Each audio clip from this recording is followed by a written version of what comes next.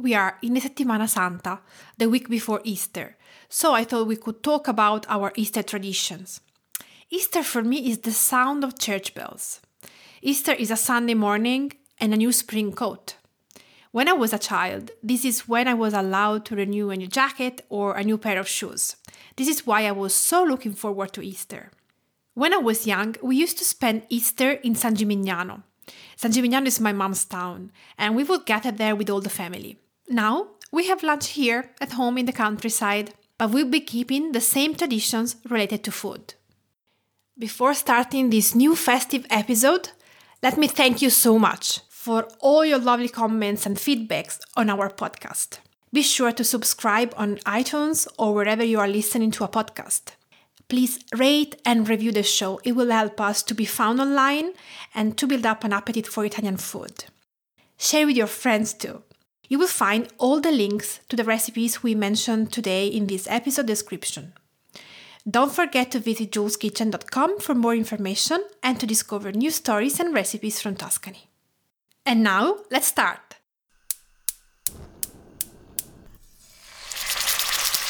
Ciao!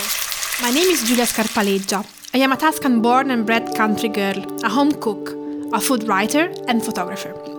I teach Tuscan cooking classes in my house in the countryside, and I've been sharing honest, reliable Italian recipes for 10 years now, through my cookbooks and my blog, juleskitchen.com. If you love everything about Italian food, big crowded tables and seasonal ingredients, join us and follow Cooking with an Italian Accent.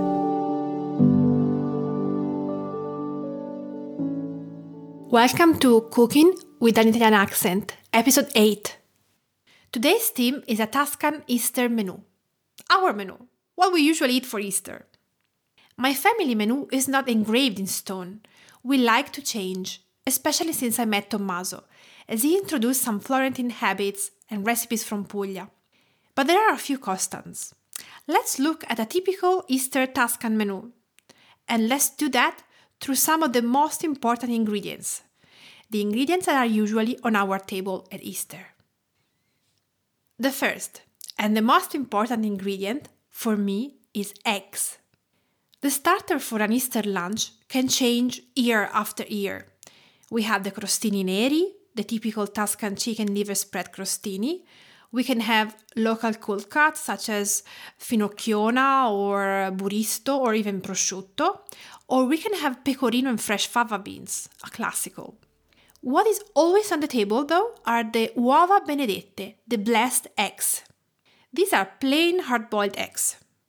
They are cooked as long as you need to say the Apostles' Creed, according to my grandmother. She prepares them every year for Easter. And in the morning, when you ring the bell to say, "Grandma, are you ready? We're going to the church," she appears with a little basket with the eggs. We bring the eggs to our small parish church, where the priest blesses the eggs at the end of the Easter Mass. Then we bring the eggs back home and they open our Easter meal, and we simply season them with a pinch of salt and a pinch of black pepper. Eggs are also a part of our typical Easter sweet bread. We call this schiacciata di Pasqua, Easter schiacciata, or even sportellina, but this name belongs just to San Gimignano. It is not the typical schiacciata that you would find in a bakery, flat and doused with extra virgin olive oil. It is a domed sweet bread with a glossy dark brown surface and a yellowish dense crumb. It has a delicate flavor of aniseeds, of mint rosolio, maraschino cherry liqueur and orange. So why is it called schiacciata? It is because they used to break, which is schiacciare in Italian, many eggs to make it. It's spring, and now the chickens produce eggs at a fast pace. The women would bake the Easter schiacciata in large, enormous quantities to give it to their neighbors, to the relatives, the doctor, the pharmacist, all of the notables of the time. If you want to try this recipe, if you want to make it, I left the link to the recipe on the blog in the notes of the episode. So you can go to the blog, search for the schiacciata and make it in time for Easter. The Tuscan Easter schiacciata is not as buttery, rich and sweet as the traditional Italian colomba, another sweet bread shaped as a dove, and this colomba is studded with candied citrus peel and covered with glaze of sugar and toasted almonds. The schiacciata is very humble. It takes some time to be completely appreciated. It is traditionally eaten with a wedge of the Easter chocolate egg or soaked in a tiny glass of vin santo, the ever-present sweet wine on our holiday tables. Now I'll tell you a secret. I like to dunk the schiacciata in a glass of water. It's a guilty pleasure that dates back to my childhood. I am not allowed to do this in front of people because it's like, what? Water?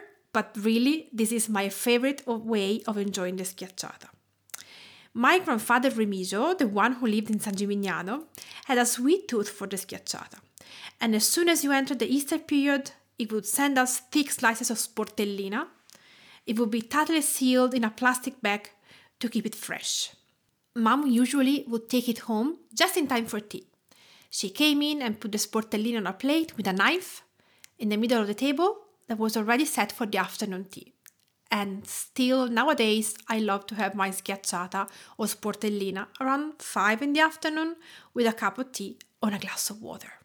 So, eggs open the meal and eggs close the meal. Eggs can be made of chocolate, the Easter eggs, so loved by every child and grown up too. It could be dark chocolate, milk chocolate, white chocolate. They could be plain or wrapped in a colorful paper or embroidered with a royal icing. They can be from fair trade or with commercial cartoons and toys inside.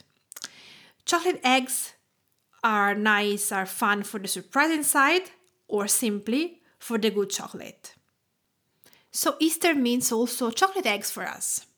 We are the kind of people who open Christmas gifts and Easter eggs as the first thing in the morning, still dressed in our pajamas with bad hair and even before having a proper breakfast. Let's move to the second ingredient, ricotta. Ricotta is another ingredient that for me represents Easter. Spring is when dairy farms start to make cheese again. So there's an abundance of milk, there's an abundance of fresh cheese. The fresh pecorino made in March is called marzolino. It is milky and delicate, and it is made with the best milk of all the year. And there's also an abundance of ricotta. Ricotta is the byproduct of the cheese making process. Do you know why it is called ricotta? Ricotta means cooked again, cooked twice. So you have the whole milk. Then you add the rennet. The rennet curdles the milk, and the curdled milk flows to the top. This is what will become the cheese. So the curdled milk is scooped out and put into shapes and pressed to make the cheese. What is left is the whey. When they reheat the whey, and they add also some salt, the ricotta floats to the top. So the real ricotta, the one made with an artisanal process, not the industrial one, is very light and digestible, and it is also suitable for lactose intolerant people.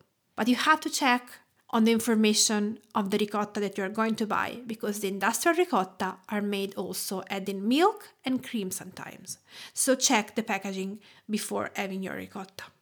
So how do we use our ricotta? We use it for fresh pasta. Most of the times my grandmother would make tortelli maremmani.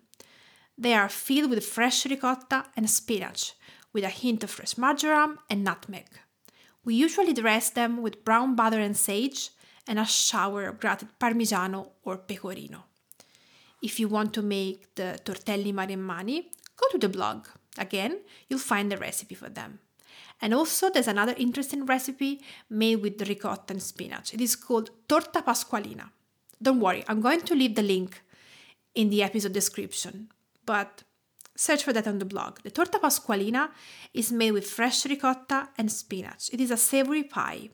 It is not the classical torta pasqualina, a Ligurian spinach and ricotta pie made during Easter time. This is my mom version. You're going to find on the blog my mom version. So do not look here for a coded tradition. We usually make it for dinner or as an appetizer, as it is simple and you can prepare that the day before. Let's move to the third ingredient, spring vegetables. Of course, vegetables cannot be missed on the Easter table. There are often roast potatoes. They are a favorite of children and adults. There are artichokes. We like to prepare those that are known as carciofi ritti, upright artichokes. The artichokes should be prepared with a good dose of patience, as you are supposed to clean them, removing all the tough outer leaves, and open them by hand like a rose, like a flower. Then you stuff them with a battuto. So do you remember the battuto? It was in the first episode. Chopped vegetables. In this case, chopped garlic, parsley, and then salt and black pepper, and carne secca, which is basically pancetta. The artichokes are then arranged side by side in a saucepan, covered with water and olive oil, and stew until almost collapsing. I love the artichokes. There's also another typical traditional side dish, piselli alla fiorentina, so fresh green peas made according to the Florentine tradition. A clove of fresh garlic, a pinch of sugar, parsley, extra virgin olive oil, and a few strips of pancetta or prosciutto. Even though my mom would always use frozen peas from a bag, if you have the chance to find fresh peas, the result will be so much better. The fourth ingredient, which is probably the most traditional, it is lamb. Even though lamb has an ancient legacy, which dates back to the Jewish Passover, for us it is quite simply related to family habits. We buy it from our local butcher. Lamb can be made arrosto, so roast with fresh herbs and white wine. In this case, we would choose a lamb shoulder, rub it with salt and finely chopped rosemary, sage, and garlic, and then we will pour over some extra virgin olive oil. Allow 1 hour in a hot oven to roast it until golden brown and juicy, basting it from time to time with some white wine and the juices from the pan. The arrosto is very good with the peas, but even with the artichokes. If you search for the lamb on the blog, you'll find this recipe, the roast lamb. But there's also another way of preparing lamb for Easter, which is to make it fritto, fried. And sometimes my mom would buy from the butcher lamb cutlets to fry them. She would dip them in a beaten egg, and then she would coat them with breadcrumbs. Then she would fry the cutlets until crisp and golden. She would then soak a few slices of a day-old bread in the leftover egg, in order to fry them too. Needless to say, this is a very special treat.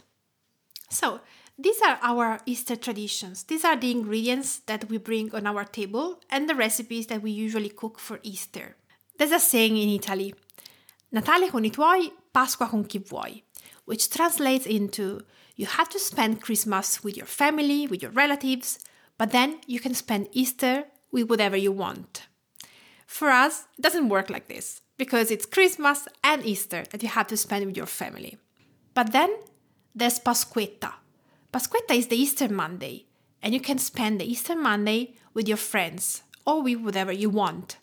And it's usually a day where you go to the countryside or you have a trip in a nearby town and you eat outside. Usually it's a picnic, and you eat pecorino and fava beans or salami or a torta pasqualina, the spinach and ricotta pie. So very simple, easy food that you can eat outside. That's the most important thing. So fingers crossed, this year will be a good day on Easter Monday, because we are planning to have a hike in the nearby woods. Word of the day. Learn the Italian language of food word after word. Every year, more than 200 people join our cooking classes. Speaking with them, I made a small dictionary of important words and pronunciations that can help you navigate through the immense world of Italian food. So if you love Italian language as much as you love Italian cooking, these are a few words that can be useful for you. Today's word is uovo. It's Easter, so you'll hear talking a lot about uovo, one egg, and uova, the plural. There are the uova benedette, the blessed eggs, the uova ripiene, the stuffed eggs, usually with mayonnaise and tuna, and the uova di cioccolato, the chocolate Easter eggs. So uovo, U-O-V-O, it's one egg, and uova, U-O-V-A, is more than one, the plural. Which are your favorite uova? This is the end of today's episode of our podcast, Cooking with an Italian Accent. I'd love to hear from you. Do you have a typical Easter menu? Are there recipes that cannot be missed on your table for Easter? and which are the ingredients you associate with Easter. Share with me via email or with a post or a story on Instagram using the hashtag Cooking with an Italian Accent and tagging Jules Kitchen. If you have questions about Italian and Tuscan cooking, just email me at jules@juleskitchen.com or join our Facebook group, Cooking with Jules Kitchen. Be sure to subscribe on iTunes or wherever you are listening to a podcast and share it with your friends too. You will find all the links to the recipes we mentioned today in this episode description. Don't forget to visit juleskitchen.com for more information and to discover new stories and new recipes from Tuscany. Ciao!